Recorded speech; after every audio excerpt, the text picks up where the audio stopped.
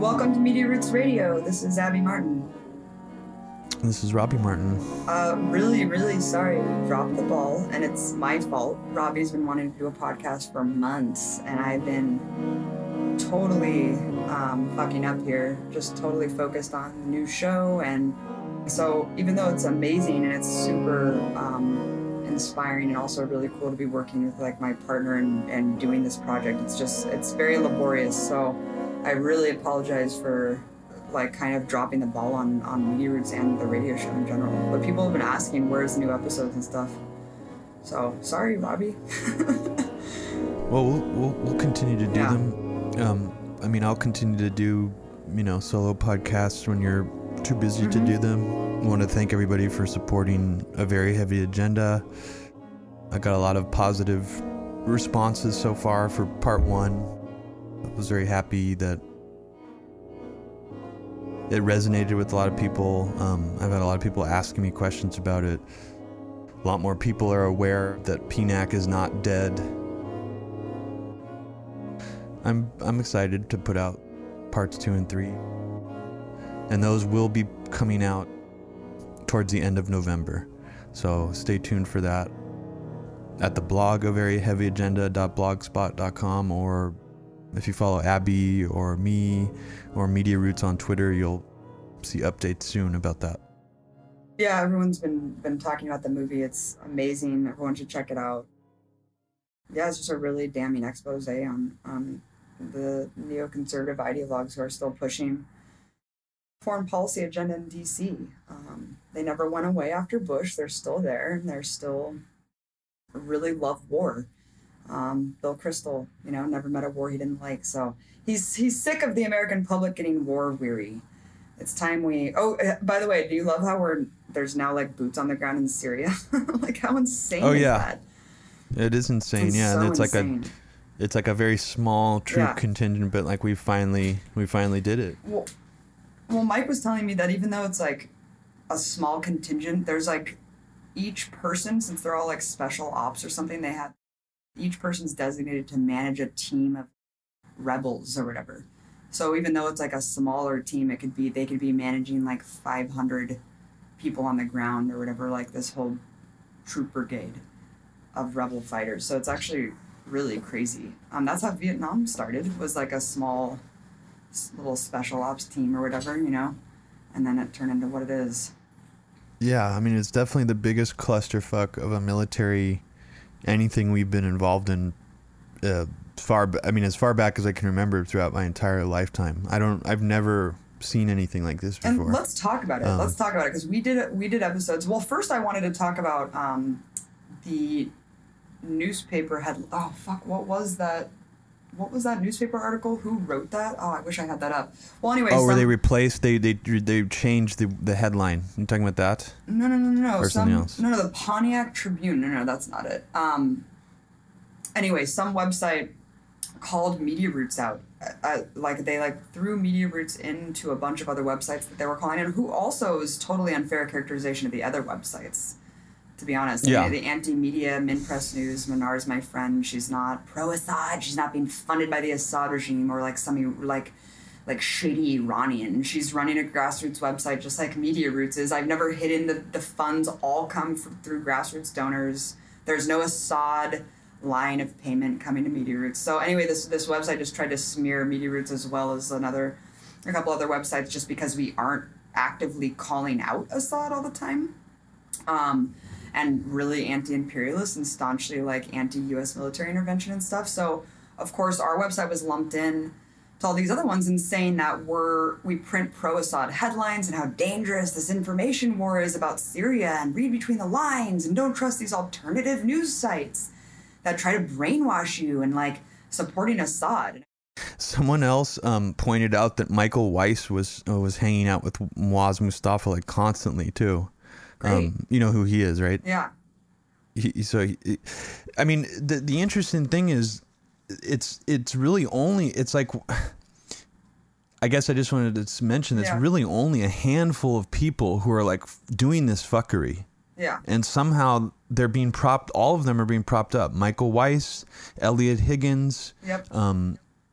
the Daily Beast is constantly running extremely Cold War era generic anti-Russian propaganda. Constantly.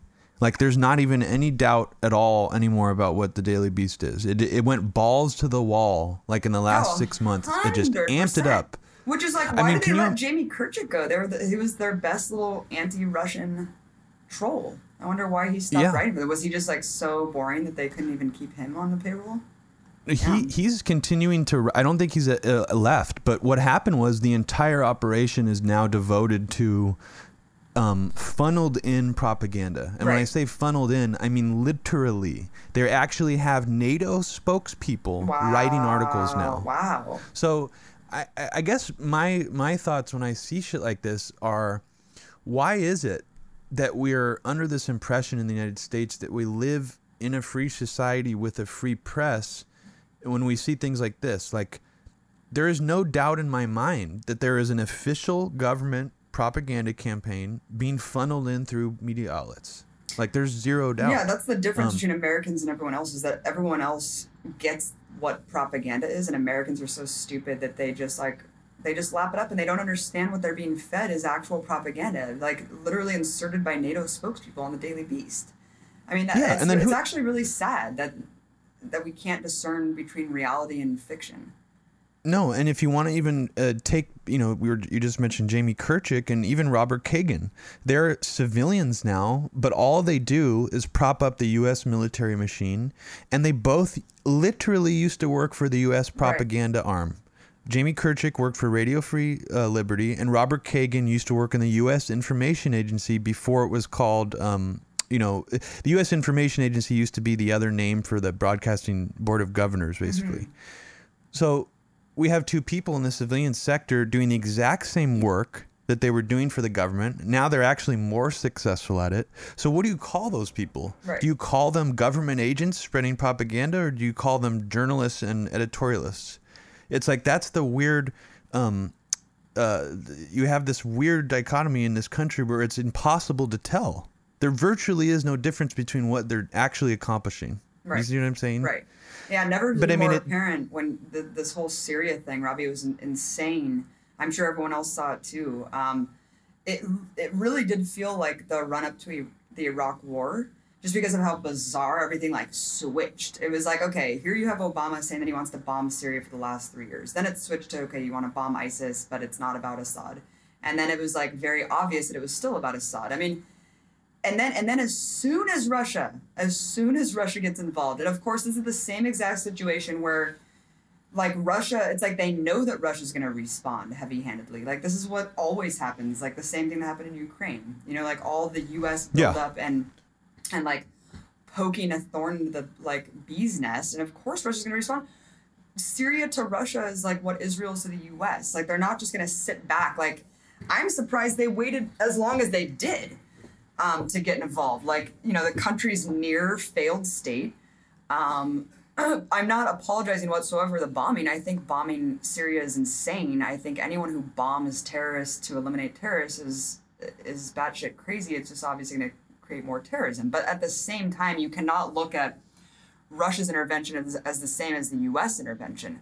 The U.S. has a clear stated regime change goal. It's very blatant. And then you have all these left U.S. state apologists who claim that they're like anti-imperialists, and all they do is jump at the chance to like shame people like me or you who don't immediately go out there and just start talking constant shit about Russia or Syria. And it's like, I'm sorry, we're in a really dangerous information war. Do you remember the Iraq War? Like, why would during the Iraq War why would anti-imperialists during the Iraq War come out and be like, yo, like, Saddam is so horrible, like, here's all the shit that he's done that's super bad, but yeah, it's also like bad for this to happen. It's like, why is that my responsibility to come out and lay out all of the war crimes of Assad before I can say that I don't want my country with my tax dollars to overthrow another government? Why is that? Here's why. Because it's a very convenient narrative in order to take away from the fact that the United States government is the most destructive and murderous force on the entire planet. Right. That's what it's for. It's basically it's just a distractionary talking point to make it seem, to create this false equivalency that yes, the American empire is bad and is big, but so is the Russian Empire. Mm-hmm. So is Assad. He's an imperialist, et cetera, et cetera. I mean, I would argue that anybody actually going out there saying that is overtly lying or really, really dumb and being inspired by these Robbie. It's these talking points. It's intellectuals. This is what it is. It's if they would be singing a much different tune if they were on the ground in Syria, if they actually saw what was going on. But it's very easy to sit on your high horse in like a, in your Brooklyn apartment with your exposed brick and your Banksy's on the wall to talk about how Assad, we need to call out Assad and preempt every single thing you say with like Assad this, Assad that, Russia this, Russia that. It's a very weird like pseudo-intellectualism that's all just basically about self-preservation, where these people just want to be on the record saying like, no, like I like am against all like imperialism, like I'm this. And it's like, dude, this isn't about you. This is about us uniting to stop our government. You understand that? It's not about that anymore, though. They don't. I honestly think that these people, at one time, maybe that's what it felt like they were doing, but I guarantee you that is not their goal anymore. They feel like this country can somehow be reformed in this like subtle, slow motion way out of the state that we're in now. Maybe because they got so much hope after the NSA shit got all revealed that all these reforms are going to take place. I don't know.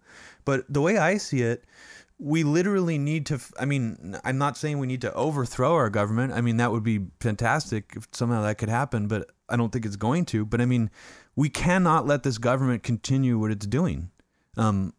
Just looking at something like the anthrax attacks alone, and the fact that that's still an open, gaping, festering wound that has not been resolved, that the U.S. government probably did try to kill people, or at least try to terrify people into going into Iraq by sending out weaponized anthrax, that's fucking horrific. We live in a country that probably did that, and nobody's been penalized for it, or been leveled with criminal charges for it. And I think that alone is reason enough to not back down at all in this fight against what this country has become after 9/11. It's just crazy that you're constantly battling like quote unquote the left and like the journalistic community who's like, you know what I mean? Like battling them. It's like, did you not just live through the last 10 years? Because I did. And it was really fucked up. And a lot of people died. And why in the hell would you ever support overthrowing another government? Like, it makes no sense. And also, what makes no sense with this crazy logic is who would replace Assad? I haven't heard yet from any of the political establishment or these journalists, mind you, who? Do they think that there's still like a legitimate revolution going on in Syria? Because that's dead wrong, and it hasn't existed for years. So I don't know what they're thinking.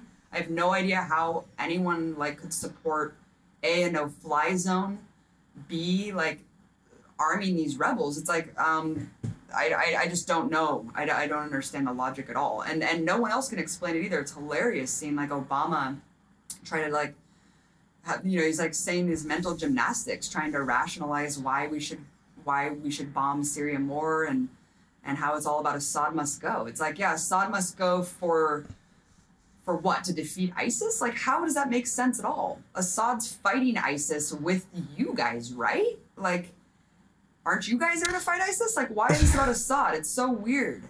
It makes no sense.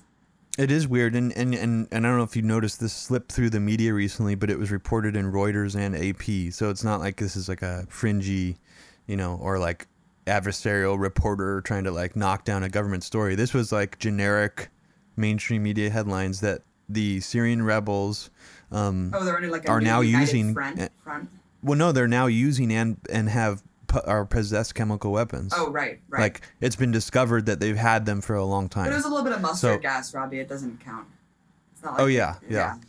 So, but what's funny to me, and when you were watching A Very Heavy Agenda, you had this observation of how crazy and weird it was when you actually go back and look at the timeline of media coverage leading up to that red line Obama confrontation with Syria, is that somehow U.S. intelligence and U.S. media all knew weeks in advance that, quote, Assad was preparing a chemical weapons attack. Mm-hmm.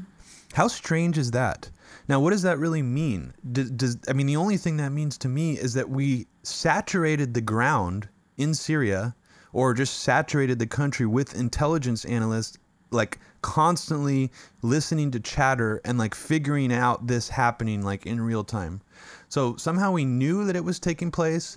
We knew that it was about to take place, weeks in advance. And then when it took place, of course, we were right there ready to report on it and like exploit the fact. But then it brings to my mind the question of, well, if that was happening, like if the U.S. really cares about chemical weapons gassing children, they had all this intelligence. Why didn't they just stop it before it happened? Right. It makes really no sense. Right. So they wanted it to happen. Let's just assume, okay, Assad did launch chemical weapons against his own people. I don't even know if I believe that entirely, but let's assume that's true. We let it happen. We wanted it to happen as an excuse to fucking overthrow his government. A lot of things happen. And it still wasn't even enough. Like that, what didn't, the American public's mind, did not justify an invasion. And Obama, I think, was smart enough, as naive and idiotic as he's been the whole time, was smart enough to realize that. Right. That the public was not going to go along with this one. Right. And Russia was a convenient out for him. I really don't even think he was looking at it like, we got to really turn the course around here because this is like going in a dangerous direction. I think he panicked and Russia offered some kind of out. I don't know. I mean, that's my take on it. Yeah, I mean, it was just so weird to see after Russia started bombing and how all of a sudden, the media started caring gravely about civilian casualties. I mean, it was amazing. It was like, wow, all of a sudden, all of these people care about civilians dying. That's great. And they really cared about the accuracy and pinpoint precision of strikes. That was great, too. All of a sudden, voila, it was like everyone started caring about this. And then it was even weird because, like, I was watching Al Jazeera because I can't even stomach watching, like, normal news anymore. So right after Russia got involved, it was so weird. It was like Al Jazeera already had this package ready to go from Syria of, like, Syrian quote-unquote rebels being like, Assad was about to fall, but now that Russia's, like, bombing us, like, we don't, like, now we have to, like, go back to square one. It was like, what? What? That's fascinating. It was crazy. Really, really crazy. So Al Jazeera is just in the bag for... Well, think about it. What would say? I don't even really watch them. Think about who's funding them. Qatar? Yeah. I mean, Qatar and all these Gulf Arab states that are all boys with each other, and who's funding all, like the majority of money being funneled into this is from Saudi Arabia and Qatar and stuff like that. By the way, the newspaper that called out Media Roots and implied that we're on Assad's payroll is the Star Tribune. So definitely check out the Star Tribune. Which is just like a tiny ass little paper that no one gives a fuck about. Yeah, it's just a tiny ass paper. But it's still weird. It was really weird. Not calling out Assad is being pro-Assad. And I was like, damn, that's a super slippery slope. Because if you're going to start calling people like pro-Saddam for being opposed to the Iraq War, like where does that logic end? You can say that about anything. Well, it's retarded. I mean, it's such dumbed down, on purpose, manipulative, polarizing, false logic. Yeah. And we're lucky enough, I guess. Maybe these other people aren't. Maybe they're just too young to have not lived through that period of the Iraq War when the propaganda was laid on so thick that it was like cartoonish. Right now, unfortunately, the same cartoonish level of propaganda has actually like influenced some intellectual, more left-leaning people to the point where they actually like repeat it, and they sound just as dumb and as like cartoon-like as like Sean Hannity talking about Saddam on Fox News when these people talk about Assad. And these are people that would normally be on my side when it comes to like anti-imperialism and war. So it is very disturbing. It reminds me a lot of the Sam Harris influence over the left. And let's talk about that because Glenn Greenwald just wrote a good article in response to this asshole at the Daily Beast writing a whole article about him being like, Glenn Greenwald and like the left silent about Russia bombing a hospital. Like, first of all, I don't even know if that's true. I need to look into that, and if it is, it's fucked up. But at the same time, it was like the whole article was basically about like, what about this? Like, how come you guys are silent on this? It shows that you're like, you only care about this. And Glenn Greenwald responded being like, what about this, and this? It was like a million other war crimes and or like dictators that are funded by us and or like atrocities that this guy was silent on. And it was like, okay, so he was like, this is a totally new wave of attack. Is that you're not attacking someone for what they've actually written. You're attacking them for what they didn't write. Yeah, and that's exactly. That's smart. Dangerous. See, I mean, super dangerous. Yeah, I mean, my Glenn Greenwald honeymoon was over a while ago, but I mean, it's when I see him write stuff like that, I'm like, damn, dude, like, why you got to write shit like that more often? Because that's like really cutting, and his voice is still so large. It's like, it pains me that The Intercept has been around this long and they don't write more stuff about Russia. And I've heard things through the grapevine, maybe you have too, that they're part of the reason is because of Snowden's predicament, you know, like they don't want to go too much either way on any coverage on Russia, and therefore it's put them in like a difficult position, whatever. But I mean, when I see Glenn write stuff like that, I'm like, that's exactly what needs to be said. Right. There's not enough people saying things like that. It's just. It's so true though. It's so absurd. It's like, okay, so we just tally up every single unjust and violent thing any country has ever done to another country. Right. And let's put them all on a chart. And if you don't talk about every single one of these things, then you're a hypocrite or something. Exactly. I mean, like, exactly. And it was so funny. And it was funny because he called Liz Wall an idiot because Liz like tweeted it at him being like, look, like Glenn Greenwald is like silent about this, and he was just like, you are a complete idiot. He like just shut her down so hard. It was like, wow, you really want to take on Glenn Greenwald, Liz? About to get I didn't even see that. That's really funny. And I think Liz Wall is a good example of someone who was just a blank slate before, who basically got groomed into now being like one of these people, even though she's not good at it. She's been like sort of groomed by the same culture. Right. And while we're mentioning Liz Wall really quick, I just wanted to throw this out there. I don't know if you heard, but Bellingcat, Google, bro. Elliot Higgins. Get that Google funds. Google, the corporation, is funding quote-unquote citizen journalist Elliot Higgins, who, in my mind, has done some extremely bizarre shit. He came on the scene during the Syrian chemical weapons thing. He basically tried to prove that Assad did launch chemical weapons by combing through social media and showing like pictures and shit. He's like a Russian truther. He like creates all these crazy charts and stuff that are like the worst kind. And I'm saying that in a pejorative sense as a joke, but he really is bizarre. If you want to just update people really quickly on like that chart thing that he made and how it was just like picked up. Well, yeah. Okay, so he made probably the biggest thing he did was a citizen journalist investigation of the downing of MH17 and why the Russian Buk, like given by the Russian government to the separatists, was what brought the plane down. Now, I'm still on the fence about what exactly happened there. I don't really know. However, this citizen journalist investigation was so popular that it was used and like parroted out by all these mainstream media organizations.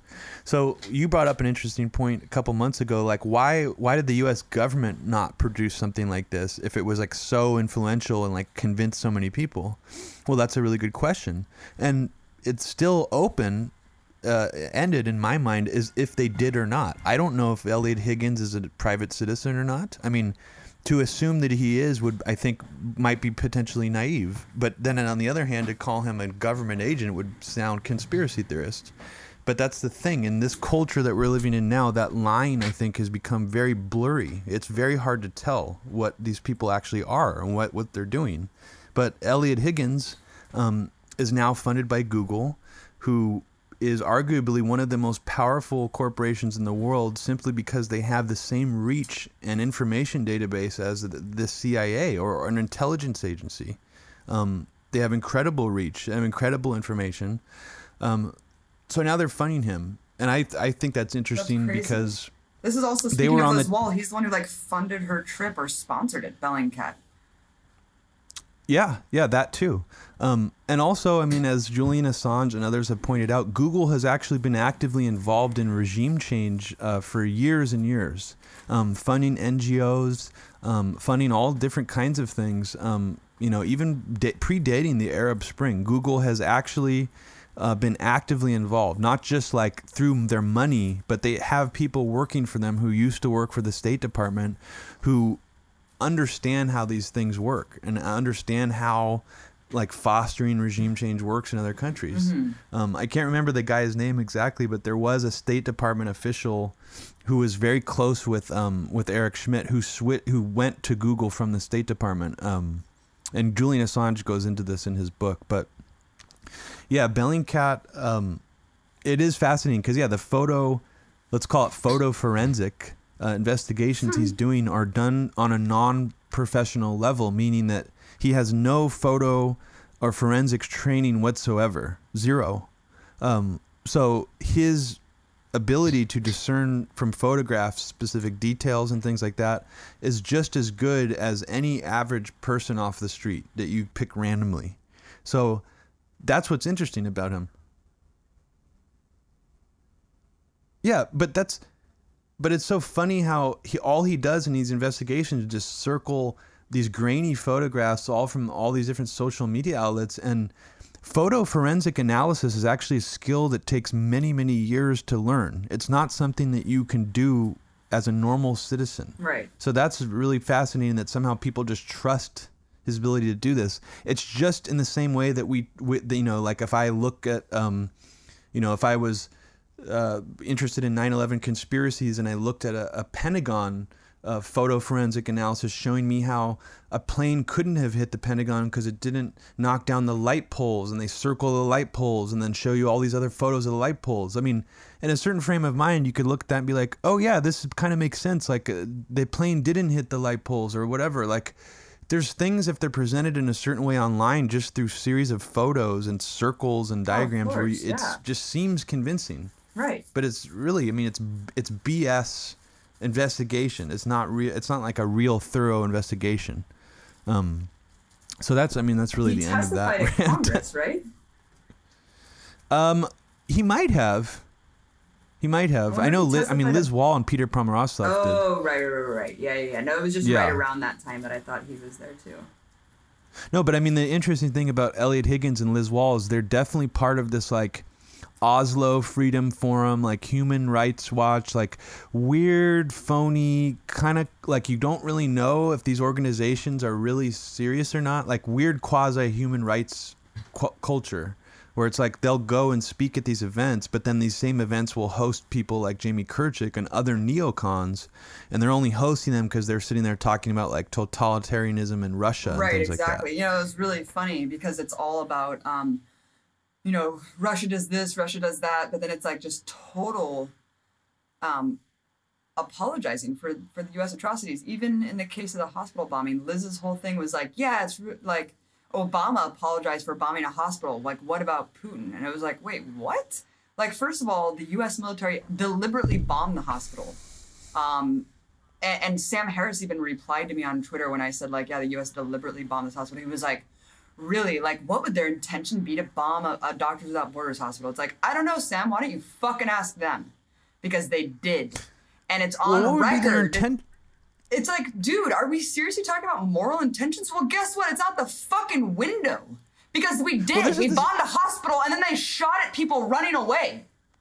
Yeah, just like, guess what? It's very similar to the Collateral Murder video, where not only did they shoot people like trying to jump out of the way, like holding like camera tripods and shit, they shot them all on the ground as they were like jumping out of the way from these 50 caliber rounds. They also shot the van that had a child in it trying to carry away the injured. I guess I wrongly assumed that there were conventions of warfare that we followed still. Like, we don't shoot at people. Like, if someone's injured on the ground dying, we don't keep shooting them until they turn into a fucking hamburger patty. Right. Like, that's just weird in and of itself, that's normal warfare. Right. We turn people into hamburger patties normal. That's normal. That's the default. On top of that, we also turn into hamburger patties anybody who's trying to come and rescue these people, who are already basically probably already dead anyways. So I don't even understand how that's legal. But yeah, what you're describing, I don't see how that's that much of a surprise at all. The U.S. military killed countless journalists and actually shot and bombed TV stations in Iraq so many times that at a certain point you really have to be a moron or just very, very trusting of the U.S. government to assume, oh yeah, those were all accidents. None of those were deliberate. Yeah, and even it was when all the Doctors accidents, Without Abby. Borders Hospital was saying they knew our location specifically because it's like one of the only like entire hospitals in eastern Afghanistan. It's like it's a very desolate country. Like obviously we know the headquarters of the hospital, the only hospital in like the entire region. The U.S. didn't like it because it treated Taliban people because it was like it doesn't have discrimination of who it treats or whatever. And the U.S. had the audacity to not only bomb it and kill countless people and maim countless people. There was this horrifying report that showed like some kid's arm was dangling by a piece of tissue. It was being bombed so hard, shooting at people running away for like consecutive, like an hour straight, if not 30 minutes to an hour. That's how long this was going on, even though they kept calling saying, we're a hospital, why are you bombing us? Because the initial reports were that the Taliban was there. The Taliban was there. So now we've just adopted the human shield propaganda talking point. I mean, I didn't realize that it would get that far. Because, yes, Obama can come out and apologize and then everyone just forgets and is like, oh, just another mistake. We bombed a hospital. Whoops. But this was different because they actually came out and said the Taliban was there and that's why they bombed it. And that, I don't know if that slipped out and then they denied it later because Obama still said, like, you know, it was a grave mistake, da-da-da. But that happened. And you know that it was deliberate. And that's really, really, really the slippery slope when we start saying, justifying that we can bomb hospitals because the Taliban's using the entire hospital staff as human shields, so therefore bomb the whole hospital. Yeah. I mean, it is. I mean, like we've been saying on this podcast for, at least a year, that it's like the more we normalize these things, and even the fact that we're having a debate about it is disturbing. Like, or just like we had a, quote, debate about torture. Is torture right or wrong? Yeah. Should we bomb hospitals or not? Does torture work? It's like, wait a second. Yeah. Why the fuck are we even talking about this in the first place? Of course it's wrong. Are you insane to even sit here and act like there's one choice or the other? Right. Like, what is wrong with you? You psycho? I mean, that's honestly how I think that's a normal reaction to those things. But the fact that we're sitting here actually weighing the differences is very disturbing. Yeah. Yeah. And I think that's I mean, like, I don't know if you listen to Duncan Trussell's podcast. I only listened to like the last few episodes, but he did this really great rant about how living in America is like living inside of the body of a very healthy serial killer. Yeah. And I think that that's very true because the more it's like, if we're killing all these people, murdering all these people, bombing hospitals, torturing people, keeping a gulag of people that aren't charged with crimes, and nobody cares, then that's a healthy state. Right. The only time it's not healthy is when people start to get upset about it and like complain a lot and like keep that in the public dialogue. But we're not at that point right now. Like maybe we were an unhealthy serial killer during like the end of the Bush administration, because so many people were so upset, but we're really healthy now. Yeah. We're really, really healthy. And we are, yeah. I mean, we are a serial killer nation. There's no doubt about that. And I just find it fascinating that when things like this Russian, the so-called RT TV founder being found dead in a DC hotel room. Did you hear about this? Yeah, of course. That it's like anytime anybody gets assassinated or mysteriously dies who's a Russian official now, the U.S. media is basically implying that they were assassinated. Right. Politically assassinated by Putin. Right. For something. Right. And just think for a second about how interesting that is, that we're so willing to accept that. And I've even talked to people about, like friends of mine about this, who are very open-minded and who agree with us on a lot of shit. And they will actually sit there and believe this idea that, of course, Russia is really corrupt. You know, yeah, they killed Litvinenko. They gave him polonium. They kill all these people. They're a really corrupt nation. And then when you ask them the same question about us, well, do you think any political dissidents in the U.S. have been killed by the government? They'll be like, well, no. And I'll be like, well, why? Why don't you think that? And they'll be like, well, because of this and this, or because we would know about it by now, or somebody would find out about it. Or they would say, well, we just don't, we're not that corrupt. We don't do that. Yeah, it's American exceptionalism. It's American exceptionalism. It basically deduces down to the fact of our press is either too good to let something like that slip by, which is a myth. Let's face it, it's a fucking myth. Because look what happened in the anthrax attacks. That's a perfect example of something that has been entirely memory hold, where 5 people were killed by weaponized anthrax. Right. So that's a myth. Our press would not give a shit. I mean, Michael Hastings, I don't know what happened to him. But we're left with this official version that he decided while on Adderall and pot to crash himself into a palm tree at 80 miles per hour after basically destroying the career of a major general. I don't know if that does not sit well with me still. But I can't say what happened to him. But I'm bringing this up because it shows how much we're actually living under a delusional state in this country to just automatically reject the idea that that's even possible. What about David Kelly? Or David Kelly. Yeah. I mean, even people in the British Parliament were like, what happened to David Kelly? Yeah. What happened to him? I don't know. I mean, there was a moment, like I said, there was a moment during the Bush administration that we were kind of becoming an unhealthy serial killer where some people were noticing, oh my God, this serial killer might actually be killing its own people.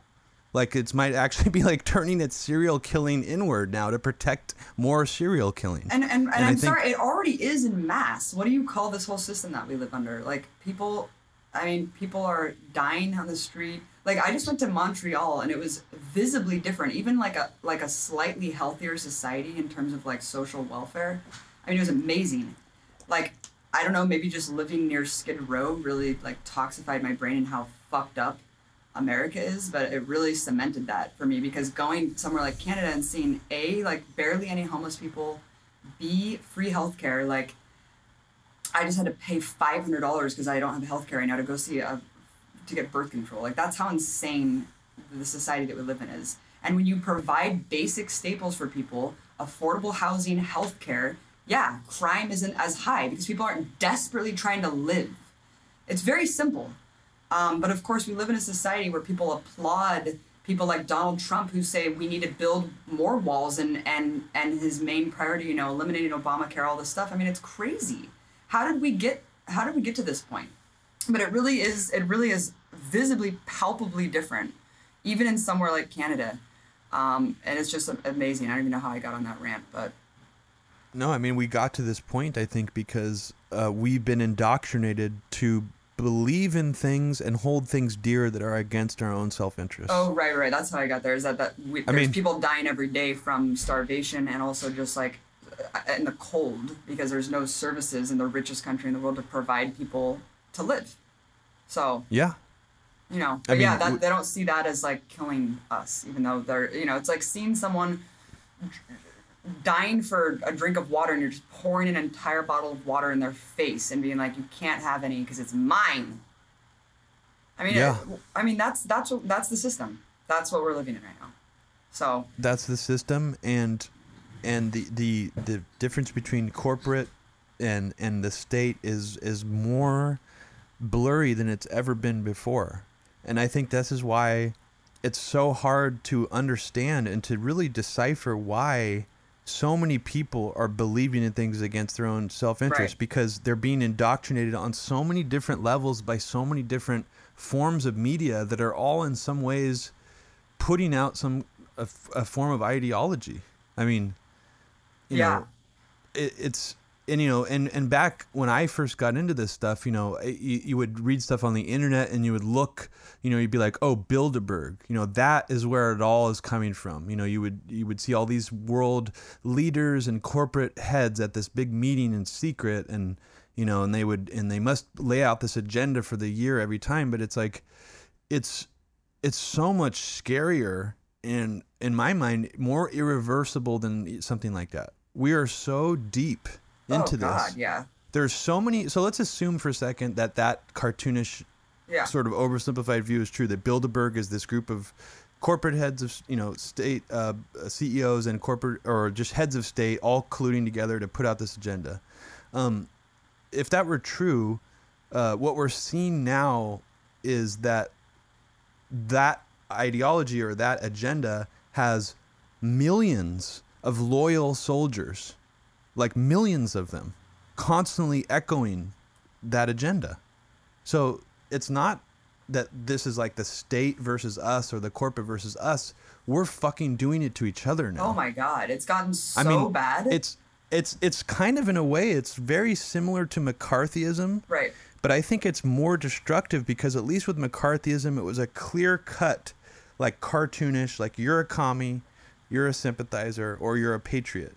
Now it's like this convoluted thing where it's like, you critique capitalism and or you critique the state or something, but you just call it like a generic, a libtard or a conspiracy theorist or, a socialist. And it just seems like we really are in that era again, but it's more complicated. I don't know. Well, everyone should watch. Absolutely, and I think it really does come from like the anti-communism that was indoctrinated in the U.S. Because we didn't live through this time, but doing the research for that Empires Files episode, and Mike being like socialist and stuff and being in the party, it was super crazy because I realized I've gotten smeared just for being with Mike, so I'm like by proxy I'm now like a commie, so I can't be trusted. And then on top of that, seeing the history of what actually happened here. Thousands of people were raided, arrested. There was actually a law passed that said it's illegal to be a communist. Like, that's what happened in this country. Oh, yeah. And the Sedition Act said that you can't say anything and you'll be arrested. There was even a Eugene Debs. He was wildly popular. He got like 6% of the presidential vote, and he got fucking put in jail for speaking out against World War I. This was the climate here. So I think it's hilarious when all of these like people who parrot liberty and they have this completely warped view of like libertarianism now, and they tell me I'm brainwashed and stuff. It's like, no, dude, you are just the victim. You're a sad victim of a century-long war on a thought that like bucks anything that's like the absolute truth. You can sit here and decry the state all you want to, but the state and corporations are working in concert, and it's insane that you can.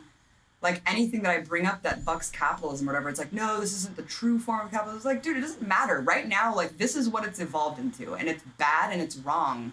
So we need to start talking about alternatives here, otherwise we're all going to die.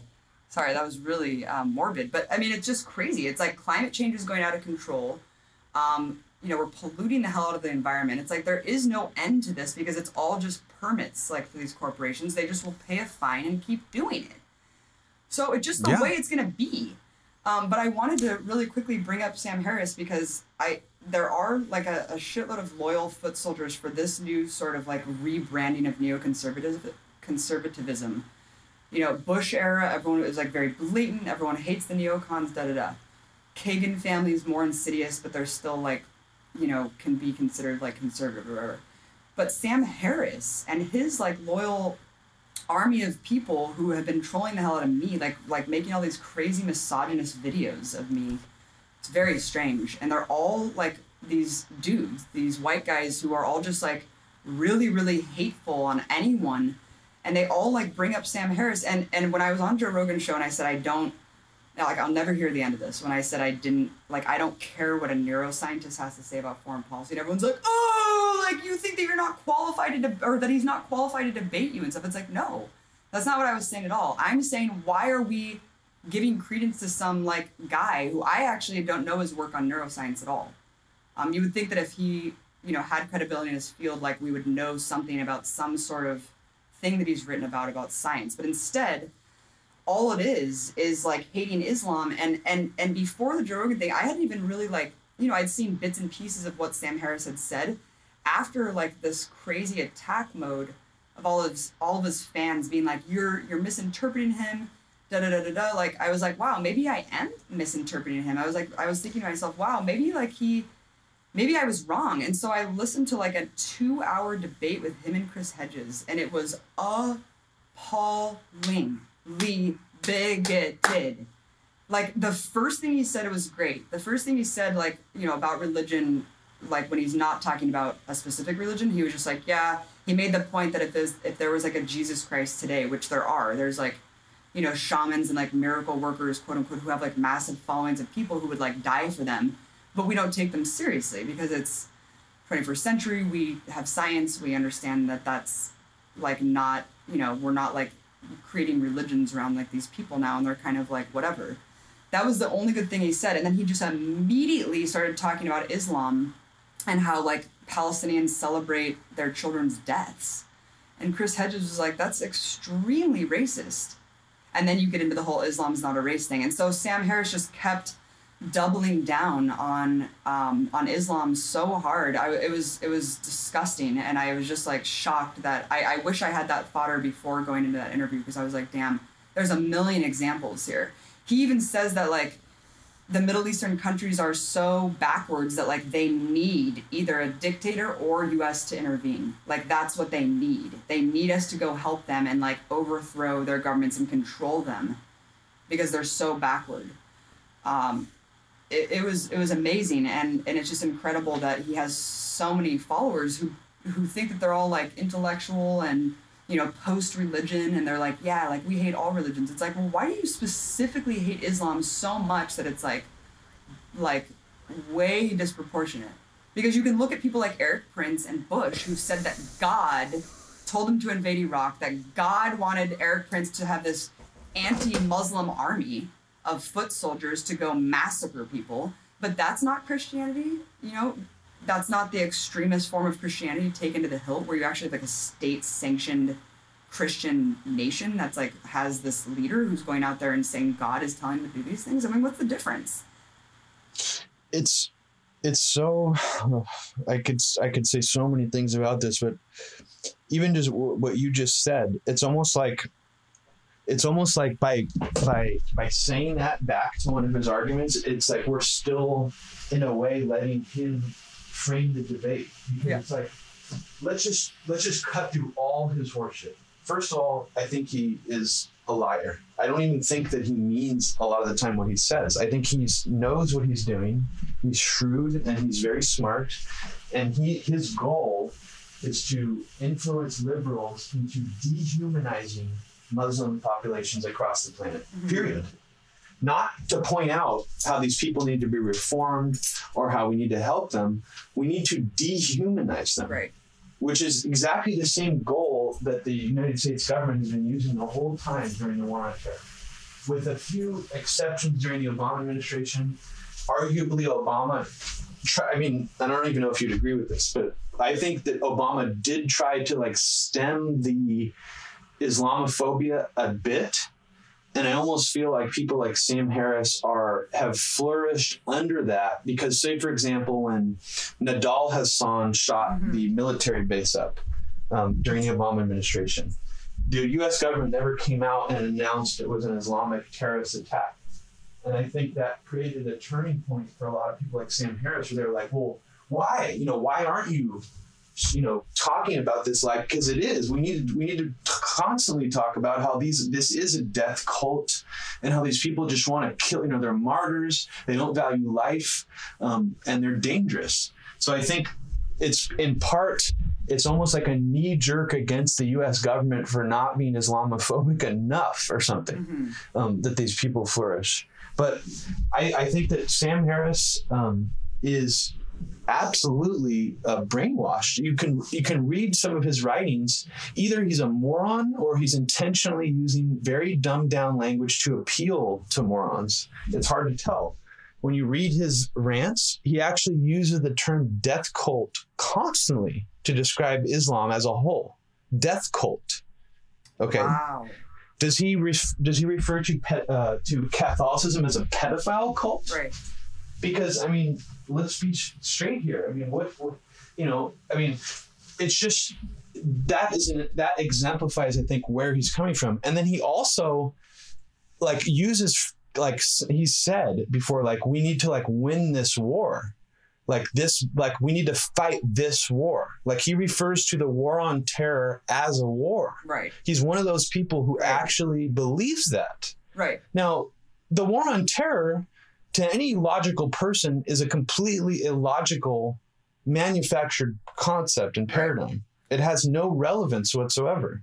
The only relevance is this myth that the U.S. government has put out, that the U.S. government really isn't even putting out that strongly anymore. Like I said, I feel like Obama, at least on a superficial level, he even tried to rename it, Right. So it's like these people are so invested still in this idea that there is a war on terror and it's a real war. And then also Sam Harris is one of those people who says, we should take them seriously because they declared war on us.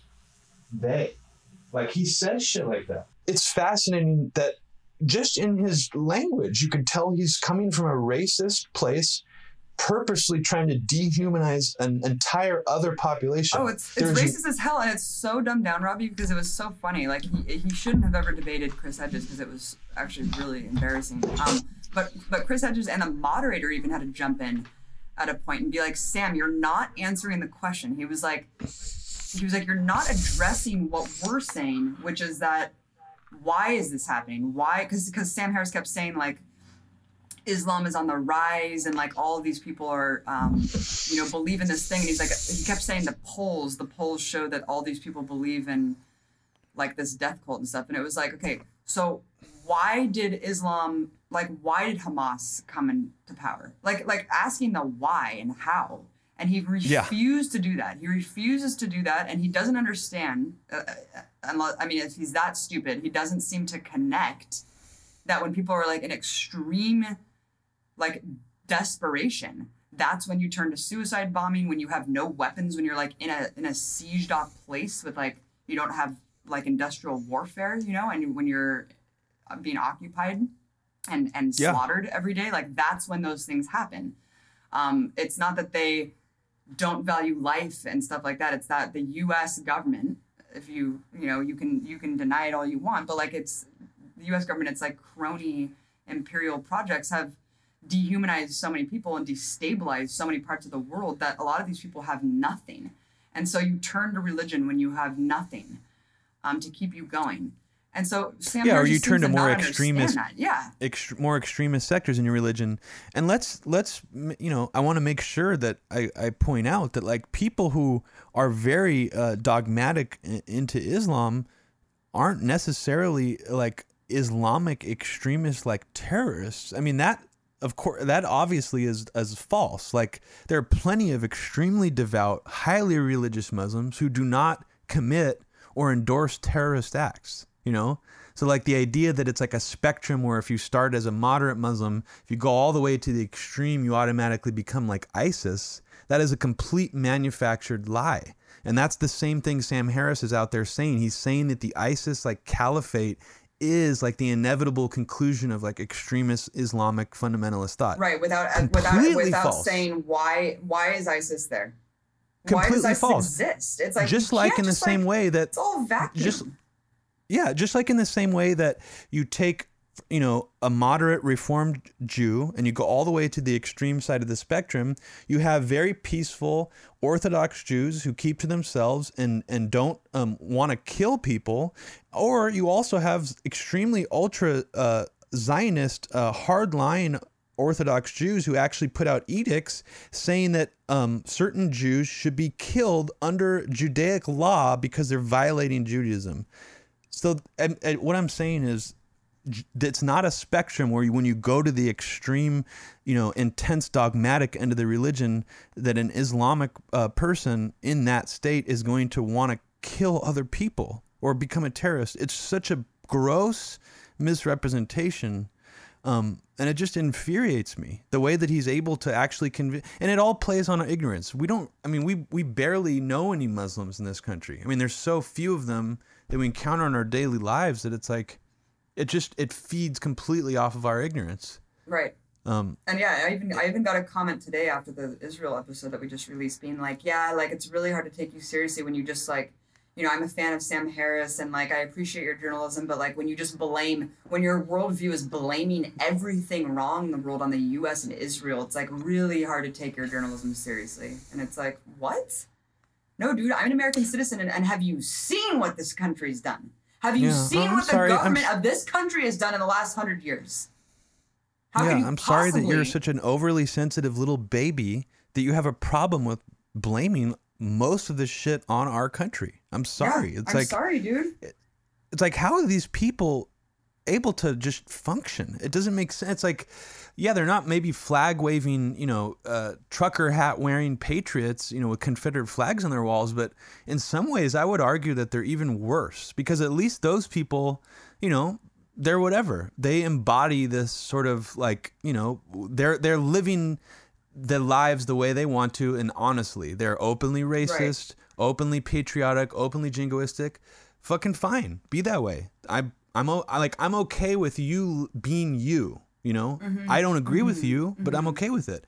I'm actually not okay with these quasi-intellectual liars who sit there and act like there's all this balance and false equivalency to the world, and that blaming America or Israel too much is offensive. Right, Like, those people disgust me. We have this like superiority complex where no, like the U.S. would never do that. Like, what would we get out of that? It's like, I don't know. Did you think that there would be no casualties like in giant ground invasions and like bombing campaigns that are just consecutive over a decade? Like, or do you think that that's all justified to kill terrorists? I don't understand this mentality. Do they think that it's just amazing? It's just like the human shield thing when Bush, before he invaded Iraq, he was like, just so you know, like Saddam's going to use human shields and blame all civilian casualties on us when it's really him.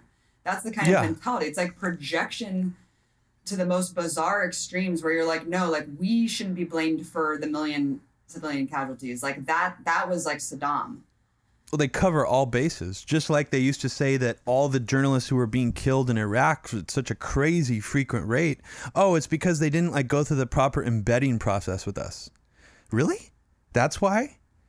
That's strange. So it's like they have an excuse for every single thing they do that's horrible, built in. And that's just how they operate. I mean, it's going back to this guy, this RT founder dying in a hotel room. I mean, I really do think that we're all at a disadvantage for not at least accepting the possibility that if you get too close to becoming a true threat to this government, you will be eliminated in some way.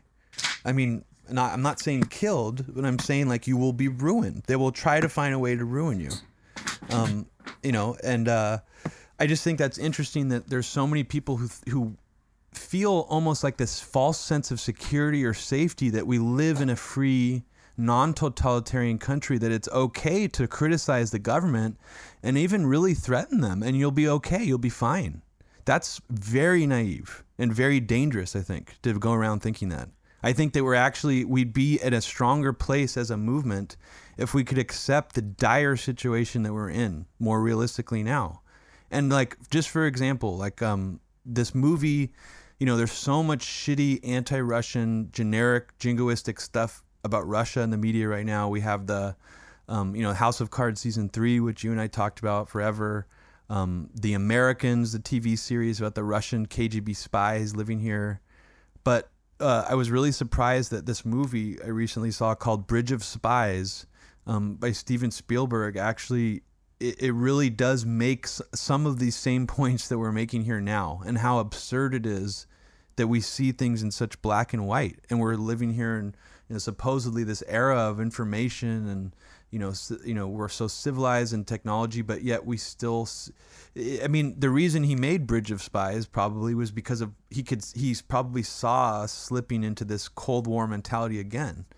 And the movie, I thought, did a really fucking good job of showing just how each country basically is basically just trying to win like a game, and they don't care how they win it. Like, they don't even care about their own people, really. And there was a moment actually in the movie. Do you know anything about this movie? No. So basically the plot is Tom Hanks was hired as a lawyer for a guy a guy charged with spying, a Russian spy. And the premise of the movie is, we're gonna hire this like trial lawyer, just to give the appearance that he's gonna get a fair trial, because we want people to think here that our justice system is fair, even though we all know he's a Russian spy, and we're going to give him the chair. This is kind of like the way the movie starts out. So Tom Hanks starts defending this guy. It becomes pretty clear that he is actually a Russian spy, but Tom Hanks, because he believes in the principles of law, like his character, whether it's a bullshit character or not, or based on a real guy, he actually like keeps trying to escalate the legal predicament of this guy to the Supreme Court, because like they didn't use a search warrant to search his house when they found all this spying equipment. And then like the judge was like, you don't understand. There are more, there are bigger stakes here than someone's life. Like this is a nuclear annihilation for like our country. Like we can't let this guy go through a proper legal justice system, basically. And there's a really interesting moment, which I thought was really impacted me as I was watching it. So Tom Hanks is in prison, kind of almost giddy, telling this Russian spy, like, there's a chance we're going to bring this to the Supreme Court because they didn't use a proper warrant, and they didn't do this and they didn't do that. And then the guy just turns to Tom Hanks and he's like, be careful. And I was just like, holy shit. Like that's you rarely see that in movies or anything where it's like someone brings that up. Like you think you're in this illusion of we're in a legal state, things are fair, things are just, but at a certain point you do cross a line where it's like, I'm dealing with the most powerful government, the most technologically and militarily sophisticated empire on the planet, and I'm trying to go up against them? Right, and what you were saying before about how like if just because we're not living in like an open totalitarian state where people are getting executed on the street, why should that, like, I don't want to wait to that point. Do you? Like, I mean, if we're killing all these people around the world, they might as well be killing Americans. There's no difference to me whether Iraqis or Americans. I mean, the only difference would be like that's when Americans would wake up. But it's like that doesn't mean anything to me. What means something to me is that we're judicially assassinating people every day around the world in our names with our money, and it's completely insane. And I like what Noam Chomsky brought up because it was like very simple logic that I feel like we always bring up too, which is just like, the Doctors Without Borders hospital where he was just like, yeah, it's like totally crazy. He was like, first of all, this isn't the first time that the U.S. has attacked a hospital deliberately. He was like, in Fallujah, these Marines went and seized a hospital on purpose because they said it was like a propaganda arm because it was releasing casualty figures. That's one. But he was also just like, what right do we have to kill even the Taliban? He's like, we don't have a right to go and just kill Taliban, even if you hate the Taliban. That's crazy. That's crazy logic. It's belligerent as fuck. And you're going and just taking swaths of humanity with you, destroying untold lives. I mean, what is going on? How is that acceptable to anyone? So I'm sorry. I don't care. Like, I don't want to get to the point where bloodshed is in our streets because it's happening all over the world in our names already, and that's enough for me. Yeah, and I guess I want to bring up the Matt DeHart thing just because I remember when we first read about it, we were sort of like, what is this? What's really this story all about? And we read that David Kushner article on BuzzFeed, and like, I mean, really the article is like 75% about this, like these child pornography charges against him. And I just think that's incredibly strange that, the main story out about this kid who's being, his legal defense is being funded by the Courage Foundation was like the guy buries the lead on this like huge revelation that if it's true is extremely devastating for the entire country. If it's not true, then whatever. But even still, it's just incredibly weird to me that that's more important to like to show that what this guy could have done and what he's being charged with, rather than this claim that he's making that the CIA was behind the anthrax attacks. And I think that's I don't know. I mean, I don't really know exactly why this guy decided to bury the lead like that, but I do think it's a good example of like just where our priorities are at here in this country. Like that, it's more important to like, I don't even really know what I'm trying to say, but no, it's like so scary to even touch that. It's like, okay, great. They like picked up the first thing that could just completely discredit everything and be like, okay, cool, child porn. Done. Yeah. End of story. Yeah. And it's like, well, wait, like, I mean, I don't know what really happened. I don't know if the documents were real, but it's just really an interesting thing to see everyone just be like, well, I'm not going to follow up on this because it's like, well, that would be a really easy way to just like, you know, squash a story. Yeah. Wouldn't it? Or let's just say in theory, if anybody had anything very incriminating about the U.S. government that could potentially undermine something like that, or knew something, if they had any dirt on them whatsoever, the government would use it against them. Guaranteed. Of course. Like, do you know what I mean? Like, if you or I, you know, did something illegal and there was like a record of it on the internet, or we did something that we'd be really embarrassed by, and somehow the government knew that, and then we did something that was really going to fuck them up, that card would be pulled out immediately. Of course. And thrown at us with like the hardest force you can imagine. So I just think everyone needs to always keep that in mind, that like this is not this safe, happy country. I mean, just because it seems healthy, it still is a serial killer. And I guess I don't know. I've been thinking about that a lot lately, because it's something that I think we forget sometimes, that we almost become numb to it, you know? Because it's all happening thousands of miles away most of the time that we're killing all these people. Mm-hmm. But, like you said, I mean, why is it any different than the U.S. government just killing random people on the streets who are a threat here? I mean, we don't see it happening in front of us, but I mean, it's really just as bad. Yeah, and like, even though there aren't, you know, of course, Bush's wars were like horrific, and I mean, killing over 1 million people is just, there's no comparison whatsoever.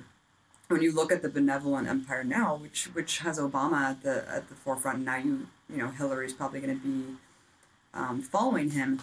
It's more horrifying to me that we've gone so past like any sort of legal processes whatsoever. Not that there ever really was, because when you look back, like, you know, the Sedition Act alone is insane, that you can just be in prison for something that you say.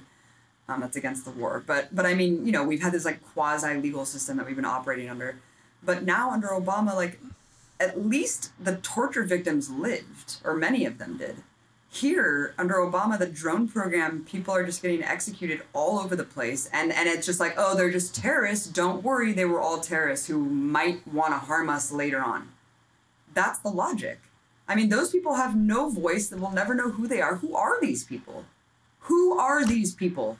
Like, at least the torture program, you know, if they lived, like, at least they fucking had their lives. You know, they were probably traumatized for the rest of their lives going through this process. But, like, Jesus Christ, there's just people being executed all over the world every day.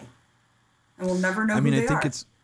I think it's one of the more fascinating examples of what you're talking about is you can learn a lot about someone like Anwar al-Awlaki by going back and watching a lot of his English sermons. And it's very fascinating, I think, because, you know, a lot of the shit he's saying is extremely true and accurate. But why did they kill his son later in another drone strike? Because, like, even Anwar al-Awlaki, I could see people, like, justifying that in some, like, crazy roundabout way. But how could you ever justify, like, a separate drone strike to kill his son? It's a great question. I mean, the only way you could justify it is by saying, oh, he's going to be so mad we killed his dad that we just might as well kill him too. You know? I mean, according to game theory logic, it makes perfect sense. It's like, well, why would we let his son live? We got to kill the fucking, the whole family tree. Really? Right? Right. I mean, if you're going to kill a terrorist, from the U.S.'s perspective, it's a lot cleaner to just kill off his entire family lineage at the same time. Mm-hmm. You know, it makes perfect sense. That's what Israel does. Actually. Israel just bombs these whole homes that have like 5 generations living in them in Gaza, and so all the family just gets wiped out. Like, I think like 81 families were just completely liquidated. 0 remnants of like any of these families in Gaza, because they all live in like these, you know, these like apartment complexes, and all the family lives on different floors and stuff, and they just are gone forever. So it's like, it's fucking crazy. And a lot of people, you know, I mean, and in Israel's case, I mean, Israel's a whole different ball game. Their level of like Machiavellian. Oh my God. You know, it's like, we think America's bad and a serial killer. Wow. Like, Israel doing this episode again. Yes, we're using the human shield thing to bomb hospitals, which is insane. But Israel, if you're a journalist working there, You have to sign a waiver being like, I have zero legal recourse and I could be used as a human shield by Hamas. Like, that's like what you sign to get into report. So then if you die, it's Hamas's fault. It's the most crazy shit I've ever seen. Like, I know that they've like used the human shield thing for generations, but this is the craziest thing I've ever seen, because it just makes no sense at all. Like how Israeli officials are saying that they're committing self-genocide and Hamas is committing triple war crimes. It's like, what are you talking about? And how like any home is a legitimate target. It's like, yeah, because Hamas is the government. So anywhere in all of Gaza could be a legitimate target. Like, so you're just justifying and rationalizing the execution of journalists. Like, straight up execution. You can see on video, I mean, like, snipers just killing journalists and people who are clearly just like trapped in rubble. I mean, this is how sadistic these people are. And it's just totally immunized. It's shocking. I've never seen anything to the level of sadism that I have Israel. And when you look at this coverage, it's just like there's no defending it whatsoever. Like, there is nothing that you can say. Yeah, it is really fascinating. Like, I'm not even talking about like all the snuff videos, which are there's so many of them coming out of Israel. But like, I just watched a video of like press with clearly like wearing press vests, and they had helmets on, they had cameras, a whole camera crew filming IDF soldiers. I don't even really think the IDF soldiers were up to anything that crazy, you know, just like a regular patrol. Mm-hmm. And for some reason, they just didn't like these reporters, and they got out and just started pushing them, shoving them, pushed one guy on the ground and just smashed the camera, like on the ground. Yeah. And it's just like, can you imagine that? Like a Russian separatist in Ukraine doing that to a Vice journalist? Mm-hmm. Like, what the fuck would the media coverage here be like? Mm-hmm. Shane Smith would be fucking shitting a brick and talking about how crazy it is and shit. It's like, Israel can get away with anything. Yeah, it's amazing. They really can. It really, really can. It's fucking crazy. They're now just like targeting people in the dick. Like my friend Dan Cohen, who we just interviewed for this episode, he said that that's like their new strategy, is like aim for the dick. You know, if they're not shooting to kill, they'll shoot your genitals. God damn. So it's like chimpanzees. It's like just the most crazy, dehumanizing, like humiliating shit that you can think of. And why not? I mean, when they're that sadistic and they've been indoctrinated so hard where the entire society is militarized to the hilt, like, of course they're going to act that way. And there's no recourse whatsoever. There's zero recourse. And guess who's funding this is us. Israel would be nothing if it weren't for the $3 billion that is given to them. I mean, it would be a joke. They would fall immediately. Like, but so people have to understand that it's really, really crucial as Americans to be speaking up about this.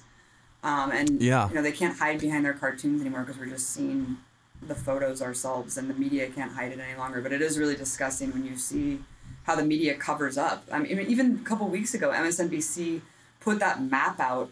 You know, that map of like the theft of Palestinian land over the decades? It's like that map that everyone tries to like show people. Well, they showed it. And then like immediately the next day, Martin Fletcher and like the other host was like, we're really sorry. Like the facts were dead wrong. There was no state called Palestine. Like, we were totally wrong for showing that map. I mean, that's just like the tip of the iceberg of the media cover up, you know? It's shocking.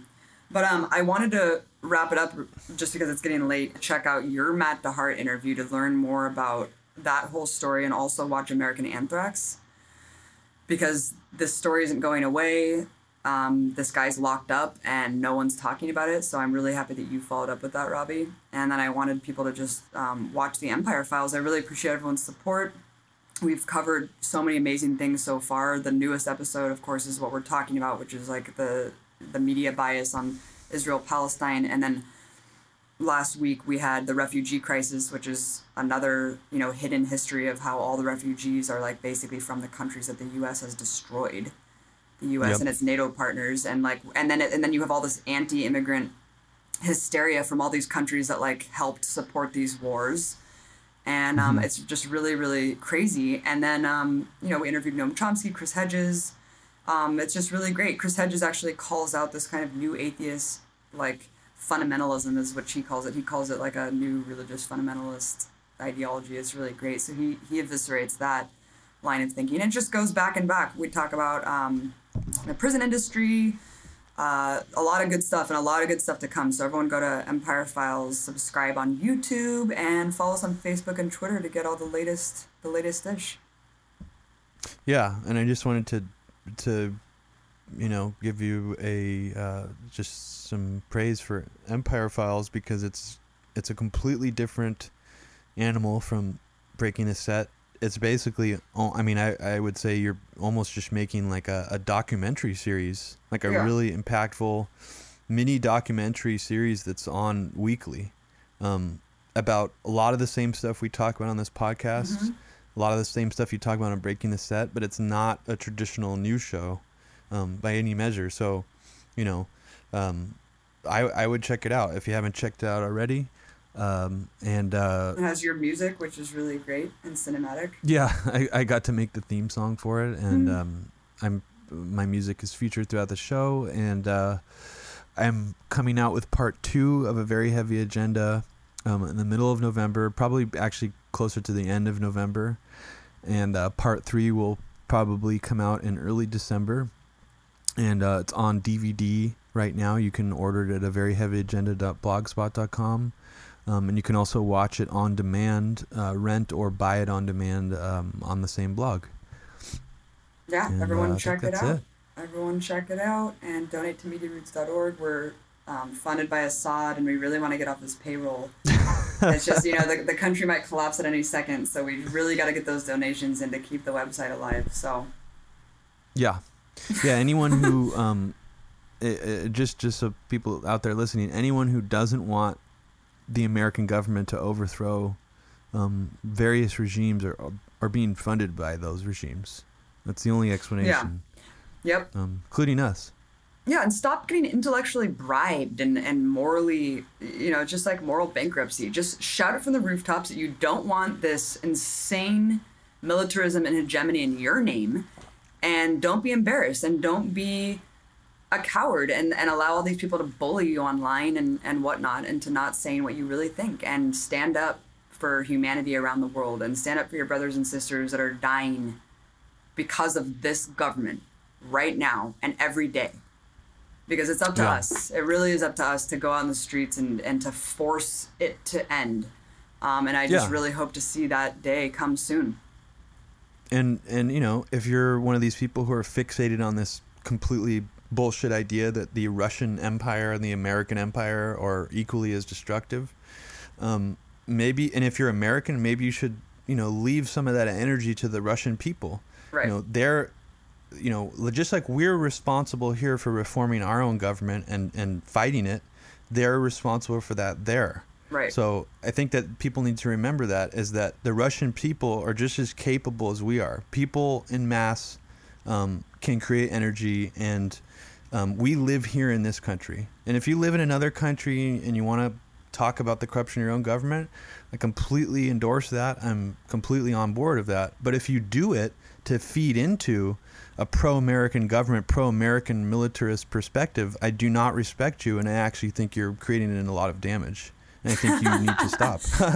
Because this fucking government needs to be stopped. It really does. Right. The healthy serial killer first needs to be made unhealthy, and his serial killing ability needs to be taken away immediately. And it's really the only outcome we can hope for. And we'll end it at that. That was said perfectly, and let's stop serial killer America.